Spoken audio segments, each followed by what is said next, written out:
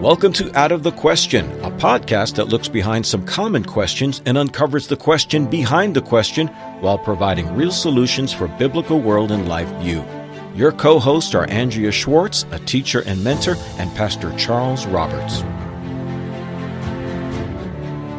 Hello, and thanks for joining us today for this episode of the Out of the Question podcast. Now, our discussion might come across as a bit controversial, and some people might actually get upset. But Charles, you and I sort of came up with this topic independently in the midst of the social unrest, specifically gun tragedies that have taken place in various parts of the country. And we were discussing the fact that if you're not going to use God's law to address these issues and take the long view, that oftentimes people resort to the idea, well, you know, we just need to pray about this. So what's prayer got to do with it, Charles? You know, I've thought about this, and having been in pastoral ministry for close to 30 years now, I've often said, and I'm probably not the only one, but when a church member is asked to do something, whether by the pastor or an elder, or it doesn't have to be a church member, would you be willing to help out with X or Y? There are two answers. There are two possible responses. Yes, or I'll pray about it, you know, which is another way of saying, no, I'm not going to do that. Right. On the other hand, I think that for me anyway, the standard guide about this question and what it means is from the Westminster Shorter Catechism, which asks that question, what is prayer? And the answer is, prayer is an offering up of our desires unto God for things agreeable to his will in the name of Christ, with confession of our sins and thankful acknowledgement of his mercies. And when we talk about a tragedy, such as what we've seen in the past couple of weeks, and the idea about prayer somehow solving the problem or addressing the problem, well, it's certainly okay to offer up our prayers to God to ask for his guidance and help. But as you and I discussed before we began this, there's a sense in which prayer, the idea, okay, I'll pray about it or let's pray about it, is a cop-out, to use a somewhat dated phrase. Right. Because, you know, solutions to problems and tragedies, regardless of what they are, they require action. And certainly seeking God's guidance and will is all well and good. But prayer too often is sometimes used as a crux to avoid having to take action, and specifically biblical action. What's more, the Bible makes it clear that if you are in rebellion against God, actively defying him, or not paying enough care to find out what God says on the subject, your prayers amount to an abomination. So just as when in ancient Israel, they would bring a sacrifice that was flawed as opposed to without blemish, that sacrifice wasn't accepted. And so when people say, I'll pray about it, or I just think the only solution to this problem is prayer, if I put it in another context, so let's take it into the context of a child and a parent. I want you to go upstairs and take a bath. Mom, I'll pray about it. Yeah. A woman notices that her husband is being a little bit too flirtatious or flirtatious at all with another woman, and she calls him on it, and he says, I'll pray about it. Right? Those answers wouldn't fly individual to individual, yet when we approach God as if he hasn't already spoken on this subject, and we now say, oh, by the way, I didn't bother to find out what it is you think. Tell me again. Or I know what you think, but maybe today the answer will be different. Yeah. And, you know, there's a standard line used by people with Arminian theology that says, well, prayer changes things. And this recently came up for a discussion in one of our Sunday school classes at my church, where the thought was, well, if God has foreordained all that comes to pass, if he's sovereign and he changes not, how is it that prayer changes things? Well, prayer can change us individually in the process of seeking God's will. But as Protestant Christians, our understanding is that Almighty God has revealed himself in Holy Scripture infallibly and inerrantly. And so, as the Catechism pointed out, we are to pray for those things which are agreeable to the will of God. Now, how are we going to know what the will of God is in order to pray that way? Well, we must know Holy Scripture. There's no other way. And that's another way of saying we must know God's law. So, in the context in which we're talking about, one of the things that led us to this discussion apart from current events is the fact that Dr. Rushdoony had spoken about this himself way back in 1966, and it was released as a Chalcedon report. And he was talking about the rising tide of evil in American culture way back then. People think today that we're living in this very unique time. Maybe in some sense we are, but for people with any kind of memory at all, they know that the breakdown in our society, the turning away from the biblical standard on which our culture was initially at least somewhat informally, if not formally based, has been going on for a long time. And just as the alcoholic doesn't wake up one day a total drunk, it's a process of becoming more and more addicted to alcohol and committed to it. And so too it is with this. So back in 1966, Dr. Rushdoony referred to a letter that he got from a gentleman referring to this issue of the encroaching tide of evil in American society. And he said the guy who wrote him the letter just said, well, let's pray about it. And Dr. Rushdoony said, I believe that such statements are blasphemous. Now, of course, that's enough to set the average evangelical's hair on fire. I told people it might get upset when they listen to this discussion. Well, maybe there's a sense in which it's okay to get upset, especially if we're challenging things that need to be challenged. And I think maybe that's one reason why there's some people who don't like to read Rushdoony, because it challenges those very, very comfortable assumptions. But I mean, obviously he's not saying that prayer is blasphemous in and of itself, but in terms of the response to this issue, this is exactly what he meant. So let's dig a little bit deeper. All right. So there's a tragedy that happens, more than one person, although one person dying would be a tragedy. And you have people saying, what's the answer?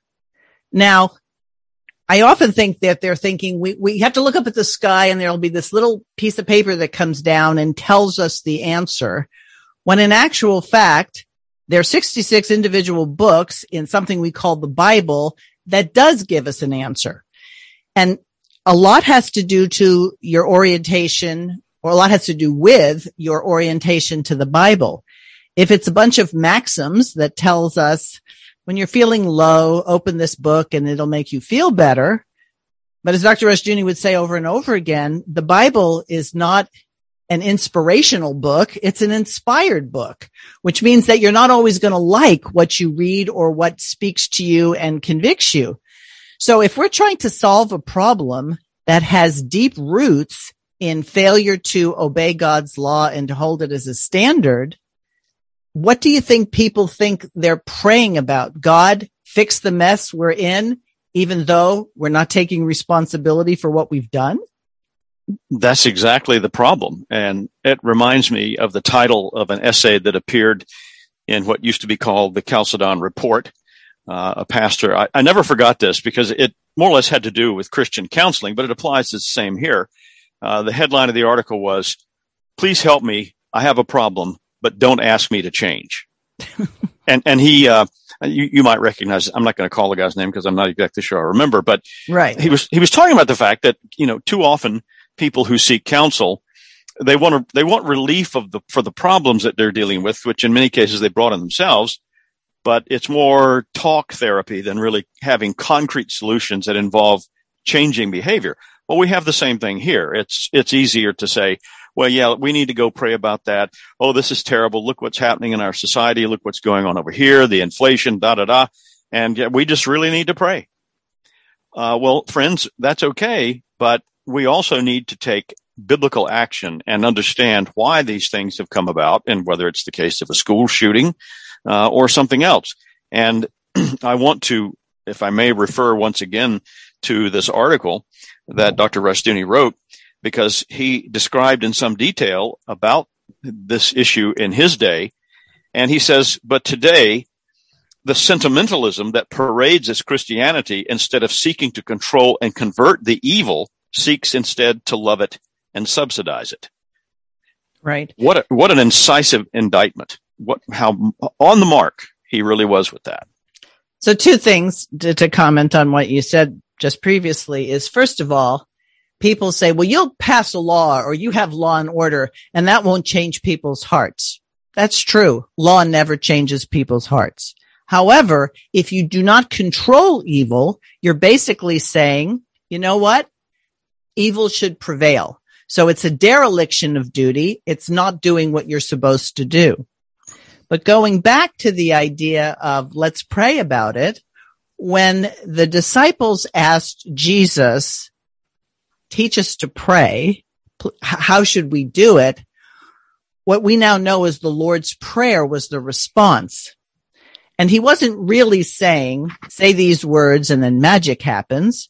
He was giving us an order of priority, acknowledging God, acknowledging him as creator and determiner of all things, and that what happens in heaven, where there's no sin, we're desirous of it happening on earth. And so although we acknowledge that we are not going to attain sinlessness on our own, we do have a target, a goal in mind that says this is what it should look like. And I don't think people pray that way. They just say, I don't like what's happening, and there's plenty not to like, but they're not really saying, not my will, but your will be done. And that's, of course, one of the key statements in the Lord's Prayer. Thy will be done on earth as it is in heaven. And that is a direct appeal to God's law order.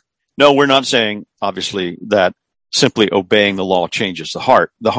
No one can obey the law unless their heart has been changed and they have a desire to do that. But there's also, if a person has been properly taught Scripture, the idea that God's law is the way of life, the way of justice. And it is also, and I hope to come back to this in a few moments, it also leads us to the issue of criminal population control. You know, how do you reduce the amount of evil in society? And God has given us the solution in this way. So when we want to pray about something, that's all well and good. But specifically, let us pray according to the will of God. Is there some will of God that is just very narrowly focused on an individual and nothing else? Well, not according to Scripture. You know, we like to say that God's word is a total word. It is a something that applies to all of life. I'm going to be speaking this Sunday at my church on the subject of renewal and reformation and revival. And too often the idea of those things have been reduced to some week-long special service in a fundamentalist church with a, red-faced preacher screaming and hollering and that kind of thing. But when we look at these things in Scripture, and some people have suggested we can identify 10 phases of renewal and reformation in the Old Testament, they are always accompanied by not just the change of an individual, but the change of an entire community. And they are also accompanied by a recognition that there has been a falling away from obedience to God's standard. And the renewal comes about, obviously motivated by the Holy Spirit, but component to that is a recommitment to God's way of justice, God's way of life. And so the commitment part of what you just mentioned, that commitment has to do with the way things should be. So we're not at a deficit in terms of how should things be. The Scripture lays it out. And what's more, at the end of the Lord's Prayer, which sadly a lot of congregations won't even say outside of Reformed or Anglican or even Catholic circles, many non-denominational evangelical churches won't say the Lord's Prayer. But the Lord's Prayer ends with, "For thine is the kingdom and the power and the glory." So what does that mean in terms of our petitions? Well, if our petitions are in line with what God says, we can count on the fact that He determines what's right and wrong, and that all power and glory is His. So it really speaks to a victory in our pursuits, but not so much that we're going to change the entire world, that we work first on ourselves and the areas where God has given us jurisdiction and that we'll see success. We shouldn't measure success on a national level if we haven't seen and worked towards success on a very local level. Exactly. And anytime something like that is attempted where there has not been the local level right down to the individual renewal of the heart and mind, or the salvation of the individual heart and mind, the rest of it just doesn't follow. It doesn't succeed almost out of the gate, or it turns into be something totally phony and not the authentic thing. And unfortunately, there have been maybe some well-intended but highly mistaken people who have described the theonomic reconstruction view as sort of, well, the Christians need to take over politics and government and institute a theocracy. And we've talked about this in previous podcasts, but that has nothing to do with either with what Rushdoony taught or what the Bible teaches. Those things will inevitably happen insofar as the majority of the people, or maybe not even a majority, but a significant number of people in a community are gripped by the truth of God's law word, and they govern themselves accordingly. It goes from the ground upward, not from the top downward. Right. And if you don't believe that blessing comes as a result of obedience and judgment, negative occurrences in a society come as a result of disobedience, you're going to be looking in all the wrong places to try to figure out what's the path to a solution. So I'm sure you've heard it. I've heard it. They're attacking the Second Amendment. They're attacking the Second Amendment. Well, why would man listen to the good laws, the good procedures that were put together at the founding of our nation, and consider that sacrosanct when they won't pay any attention to God's law? So what we're seeing is the effects of relativism when people decide they just don't want to go all in on the Bible because that's so radical, as you put it, theocratic fundamentalists or whatever. Yeah, just put a label on it so everybody goes, oh, no, I don't want to be that, as opposed to what would be wrong if everyone on this earth was obedient to God. What would be the downside of that? Well, obviously, if you're Satan, there would be a lot of downside to it.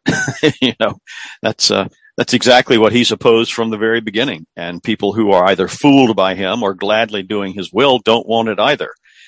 But in this same article that Dr. Rushdoony wrote back in 1966, he makes another statement where he says, there was no lack of evil in past years, but there was also no lack of control over evil. Delinquency, crime, and evil were major problems in 19th century America, but the controlling forces were also vigilant. And the idea that evil needs to be controlled, if not eradicated, was a foundational principle of people operating according to biblical law. But we can go beyond that and say it's the principle of any law order. Any law order is suicidal if it allows what it classifies as evil to flourish.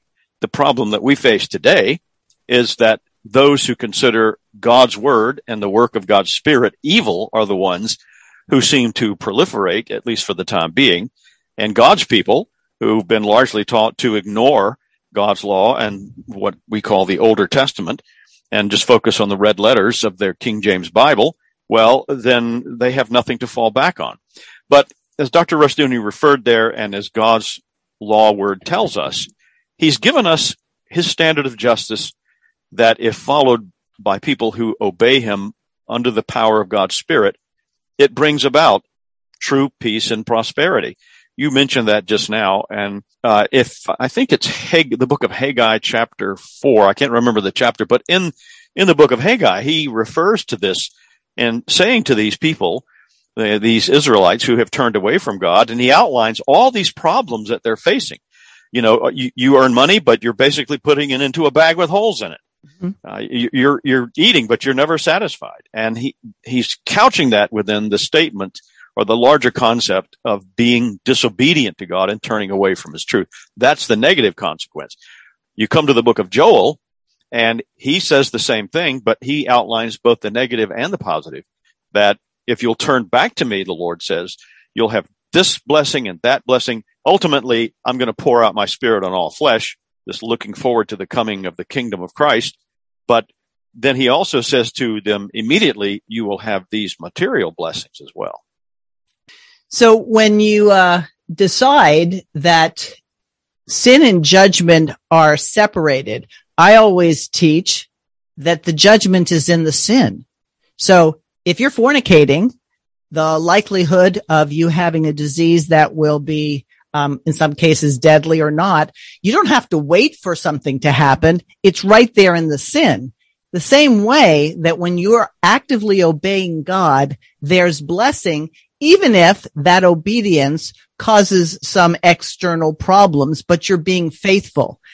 And it goes back to, do we use God's definitions? Now, in the scripture, or we can extrapolate from the scripture, when we talk about man being sinful, another word for that is depraved. He does not have what he needs in order to be in fellowship with God. And that's why the Holy Spirit's necessary. But it's not like the idea of depravity goes away if you don't look at it in a biblical context. If you think today, we have decided as a society, or at least many have as they're debating the issue of shootings, that guns are depraved. And people who think they should have or do have the right to protect themselves from bad guys or government, they're depraved. So one group will always assign depravity to another. The question is, are we using God's definitions or are we using man's? And that's exactly what I was saying a moment ago about the fact that the classification of something being evil is inescapable in any law order system. I was rethinking this issue about what our society calls gun control. In reality, it's citizen disarmament. And one of the books I was reading about this had reference to this statue.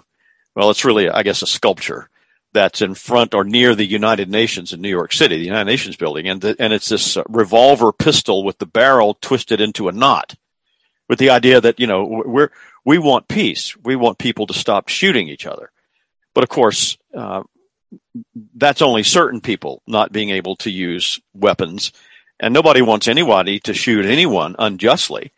On the other hand, the Bible clearly teaches us we have the right to defend ourselves and our families and our property by whatever means is appropriate and necessary. So again, that sculpture in front of the United Nations means disarming people we don't think should be armed, which means anybody who disagrees with our agenda and our plan. Meanwhile, they're armed because they're going to enforce this disarmament. Exactly. I mean, again, every society has a law order, and it seeks to control evil. It seeks to corral what it considers evil. And in all times and all places, people who are bent on evil have to be compelled to stop what they're doing. Apart from God's prevailing grace, they're not going to stop on their own. They must be hindered. And so that, again, gives, according to God's standard, government a certain amount of authority over stopping evil in society, or I should say punishing it once it's been properly adjudicated. So if we don't have that, if we all lay down our weapons and try to have the new age unicorn and rainbows peace, that has never existed anywhere. And too often we've seen how those people who promote such ideas themselves are quite willing to bring harm to others physically. And I don't think there's any reason we should not identify that there are some people who don't have a problem with other people being murdered. All you have to do is look through history and recognize that there were whole groups of people that set out to annihilate, injure, depopulate other groups of people. So I don't remember where I read it, but and it was recently. That's one of the problems when you read a lot. You're like, where did I read that? That you look at the school shootings, you look at the government schools in the first place, and other people have referred to it as offering up children to Baal or Moloch worship, turning them over to the state. So just like in ancient cultures where children were burned to appease the gods, what about looking at the current affairs in government schools? And that's exactly what's happening. So this is just the next step. You know, if people must die in order to appease this evil desire to see man separated from God. I mean, it happened at first in the garden. You saw it with the slaughter of the innocents with Herod. He had no problem killing children. And now that there's a possibility that abortion could be restricted, you have people who are adamant, you can't tell me I can't kill, right? So it's got to be obvious to people with their eyes open, we are in a war. This isn't just a difference of opinion and we can all get along if we sit down over coffee. No, this is the seed of the woman and the seed of the serpent fighting each other. And it's time that people wake up and say, this is a war, and I can either be a participant on God's side, a participant as an enemy of God, or a casualty. Our society itself has become a casualty of this kind of what Dr. Rushdoony referred to in this article as a sentimentalist thinking about such things. And I think it goes hand in hand with a type of evangelical theology and worship in particular that lends itself to that sort of more emotive and feeling side of things rather than the legal jurisprudence and scripturated teaching and proclamation and obedience to the word. There's nothing wrong with sentiment. There's nothing wrong with emotion. But that's not going to stop the progress of evil in a society where it may be proliferating. And in this same article, I'm not going to quote it this time, but he refers to the fact that in that time which he wrote this, there were two things that were contributing to the rise of this in American society. And one of them was the fact that there were people who probably were in the same category that you were referring to earlier. They don't mind doing evil. They don't mind killing people. And but the other he mentions, and he says this is the even more central, significant, or more important part, is that there are lots and lots of so-called good Americans who indulge in this sentimental and unrealistic way of looking at things, and they refuse to exercise the really difficult and necessary control over evil that God's law requires of us. You know, one of the things that comes up often in this discussion, and I well recall the first time I saw it when Dr. Rushdoony was being interviewed by Bill Moyers on that famous PBS special back in the 1980s. And he brings up the fact that God's law requires capital punishment, capital execution for certain types of crimes that God's law decrees are to be punishable by death. And, you know, Dr. Rushdoony was asked, now, this is the one the Bible is really suspect on, isn't it? Or you people who promote this. And Dr. Rushdoony's response was, this is God's standard of justice. And it didn't occur to me at the time, and it didn't occur to me until really fairly recently in all these years, that this is what God has prescribed in terms of criminal population control. And the contrast is obvious. And if a society doesn't want that, then you're going to deal with the consequence, which is the rise and the proliferation of people who will kill you. They will do away with you for their reasons, for their standards of justice. So we're not talking about indiscriminate killing. We're talking about the stopping of people and actions that promote evil and promote degradation and destroy cultures and destroy individuals. Right. So the Bible posits if you remove those who commit capital crimes, and there's not a very long list in Scripture. It includes things that most people would be in agreement of. We're against murder, kidnapping, incest, rape, homosexuality. These are capital offenses. So we got to start with, this is what God says. But just don't think that the enemies of God don't have their own doctrine of capital punishment. It includes things like abortion. It includes things like euthanasia. It includes things like setting up wars and sacrificing the youth of their nation to go out and fight these wars for their gains. This is capital punishment in action, It's just that they don't call it that. But we have to recognize that the enemy likes to imitate God as an angel of light, right? The devil didn't come to Adam and Eve and say, by the way, I'm about to make your life miserable. No, that's not how he posited or posed he was there to help him. So don't think that every religious view other than Christianity or biblical Christianity doesn't have doctrines of sacrifice, depravity, capital punishment, things like that. Restitution. I mean, all you have to do is look at the current, idea on critical race theory. Yeah, they want restitution. They want people today to make restitution for things they never did and then assign it to them because of the color of their skin. So it's interesting to look at the world from the point of view of what God says and then how people badly imitate it or counterfeit it. It's interesting, too, and highly instructive when we listen to the proposed solutions in relation to the most recent school shooting. We're recording this in the summer of 2022, and there have been a series of school shootings. These seem to have replaced the serial killers of previous generations. You know, it used to be we had superstar serial killers who were named and, promoted in some level in the media. That seems to have disappeared. Now we've got school shootings and shooting up places where there are mass gatherings where shooters can assume safely that no one is going to fight back because guns are banned in those places. But when you look at the two different sides of this corrupt culture who are proposing solutions, one the so-called liberal, one the so-called conservative, you can see the state of judgment that we're in. Because on the one side, you've got the people who say the complete solution is to ban most, if not all, weapons, handguns, by which people could defend themselves, obviously. But on the other side, what have the so-called conservative groups been saying? Well, no, these schools, we don't need to ban guns. We need to make sure the students get counseling. They need mental health counseling. Well, what in the world is that supposed to mean? And what kind of mental health counseling are they going to get in a public school? Right.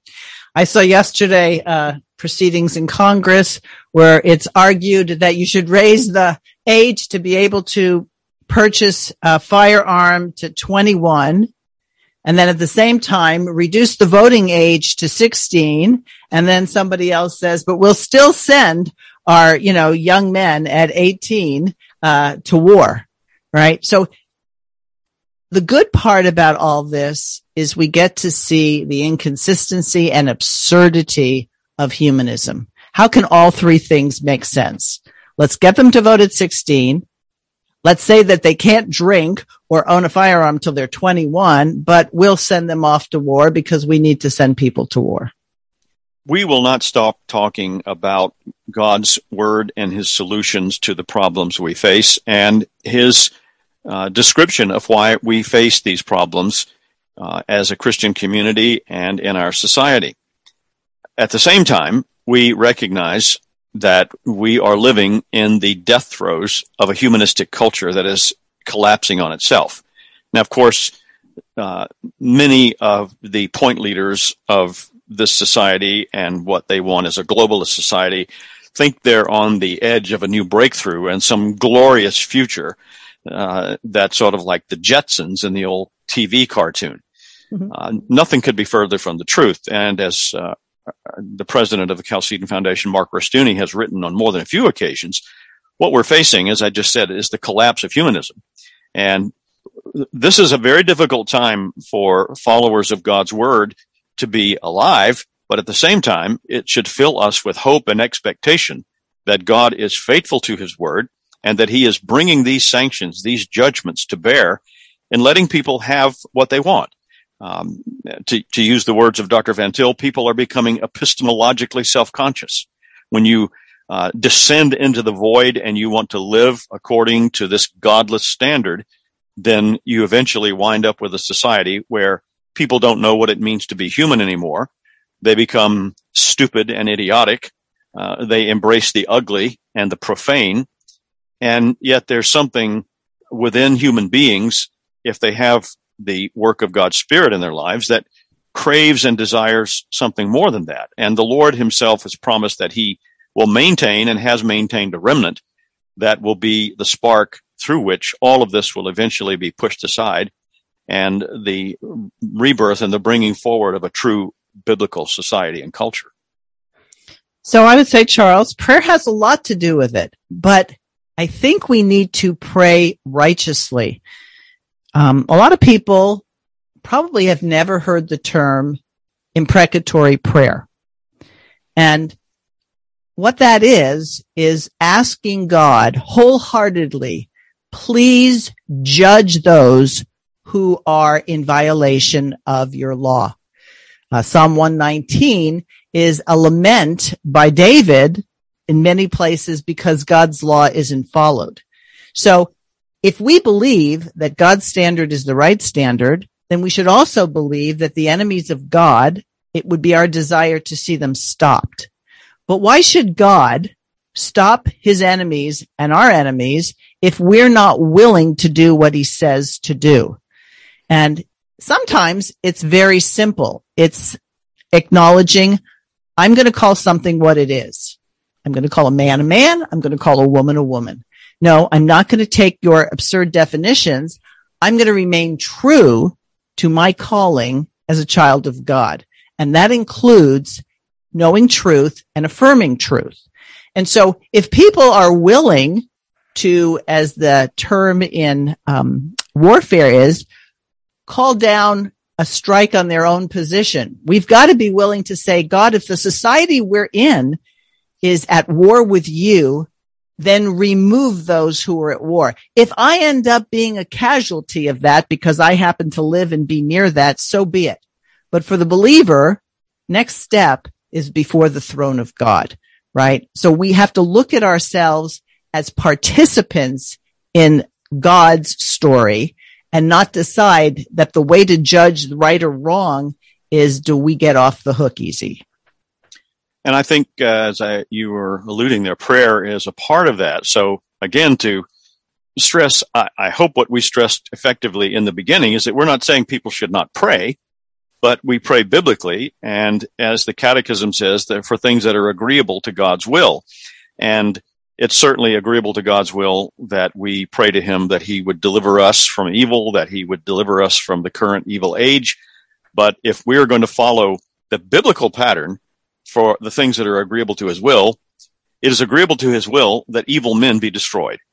And so in many churches, I've heard it most often in Reformed churches, it is a common practice during the main prayer of the service, which is generally led by the pastor, the pastoral prayer, that we pray for government officials. I know in my church and others, we pray for our governor of our state. We pray for the president. It doesn't matter who he is, but we don't just say, bless President so-and-so, or we pray for Governor so-and-so. We pray specifically that President whoever and Governor whoever will obey God's law. And at least in my church, we pray, if they won't, oh Lord, we pray that you will remove them. We pray that you will frustrate the efforts of those who would promote evil in our society and that you would turn it back upon them. That is biblical prayer. But too often, to use the term that Rushdoony used in this article, there's sentimentalism in prayer, which, oh, no, that's too, oh no, we can't say that. Well, why not? God says it. Right. Too many people have fashioned God as they would like him to be rather than how he is. And therefore, they go to him in prayer. And do they go to him as a friend? Do they go to him as a counselor? Do they go to him as the customer service person who you finally get to after the music has played for 12 minutes and you get to give your complaints? Or do we look at him as a king, or in military terms, as a general? Can you imagine somebody going, let's take the story where Esther couldn't even walk in front of the king without being invited for fear of death. We don't have that view. Can you imagine going to God and saying, God, how upset are you with the massacre of unborn babies? And how long do you think we should take? You know, would 10 years, would 50 years, would 100 years be an appropriate amount of time to fully obey you? No. And yet we figure we can do this with God. How do you approach God? Do you approach him the same way that Moses approached him, or Isaiah approached him saying, I don't know if I can live if I see you face to face. In other words, they recognize the awesome, and this is an appropriate word for God, awesome nature of being in front of somebody who is 100% pure and righteous, which then allows us to know we're not.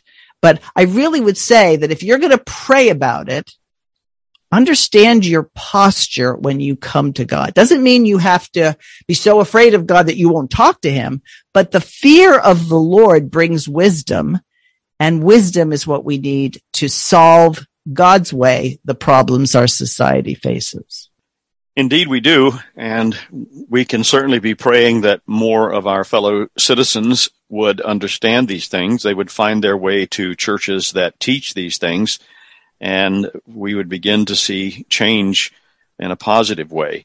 I think another way of putting this, maybe on a personal level, is that let's say we have a person, and I'm just going to throw this out there. Let's say a person has a problem with gambling, and they say, Lord, I know I've got this problem. I'm not properly using the money that you've given me. I'm squandering it in this way. And when I go to the casino, I'm also getting too much to drink and I'm getting drunk. Lord, please help me with this. Okay, let's book the flight to Las Vegas tomorrow. They've got a good thing going on at the. So you can pray all you want to. If there's not the corresponding action that you recognize where I know I've got a problem, just like the title of that article, I need help, but don't expect me to change. No, God does expect us to change, and he expects us to change according to his standards, according to his rule. And once that begins to happen in the individual lives of men, women, and their children and their families, then we will see the corresponding change in everything around us. Right. Unlike the slogan that goes with Mr. Rogers, he likes you just the way you are. God doesn't love us just the way we are, because there would be no need to change us. There'd be no need to be born again if just the way we are was fine. So we come to God expecting that I'm going to have to do some work here, and that it might not always be pleasant, but there's a difference between what's pleasant and what's righteous. Yeah, and I think for myself, if I can put my final word on our topic for the day, I would like to do so referring to something Dr. Rushdoony said on this line. He said that control must begin in the personal life, in the family, and it must be rigorously applied to every aspect of American life. That is the path of justice, the path of truth, and we can lament school shootings and other tragedies as they may arise, and we may go to God in prayer about them. But let's understand what God considers to be effective and honorable prayer, and let's govern ourselves according to that way. Indeed. And my final thought would be, there's nothing that says it's righteous to be a bystander. If you see on whatever level something that's wrong and that is contrary to what or the way things should be, then you do something. Not just do something and, start picketing somewhere, but you find that which God has commanded that you can apply. If you're concerned about all that's being taught in government schools, then adopt a family and help that family get that particular family's children out of the school and help support them, whether it's in homeschooling or helping them get scholarships or putting some of your own resources to helping them do it. Being a bystander doesn't get you off the hook, but being someone who's actively involved, now you're putting your hand to the plow, and you will see that, life might be difficult, but there's certain blessings that only come about when you are being obedient in the midst of the fray. And I would encourage people to look at it in that way and from that point of view. Indeed, yes, I agree. All right. Well, listeners, thanks. Hope we gave you something to think about. Certainly gave us something to think about as we were preparing. As always, you can reach us at outofthequestionpodcast@gmail.com. And we look forward to being with you next time. Thanks for listening to Out of the Question. For more information on this and other topics, please visit chalcedon.edu.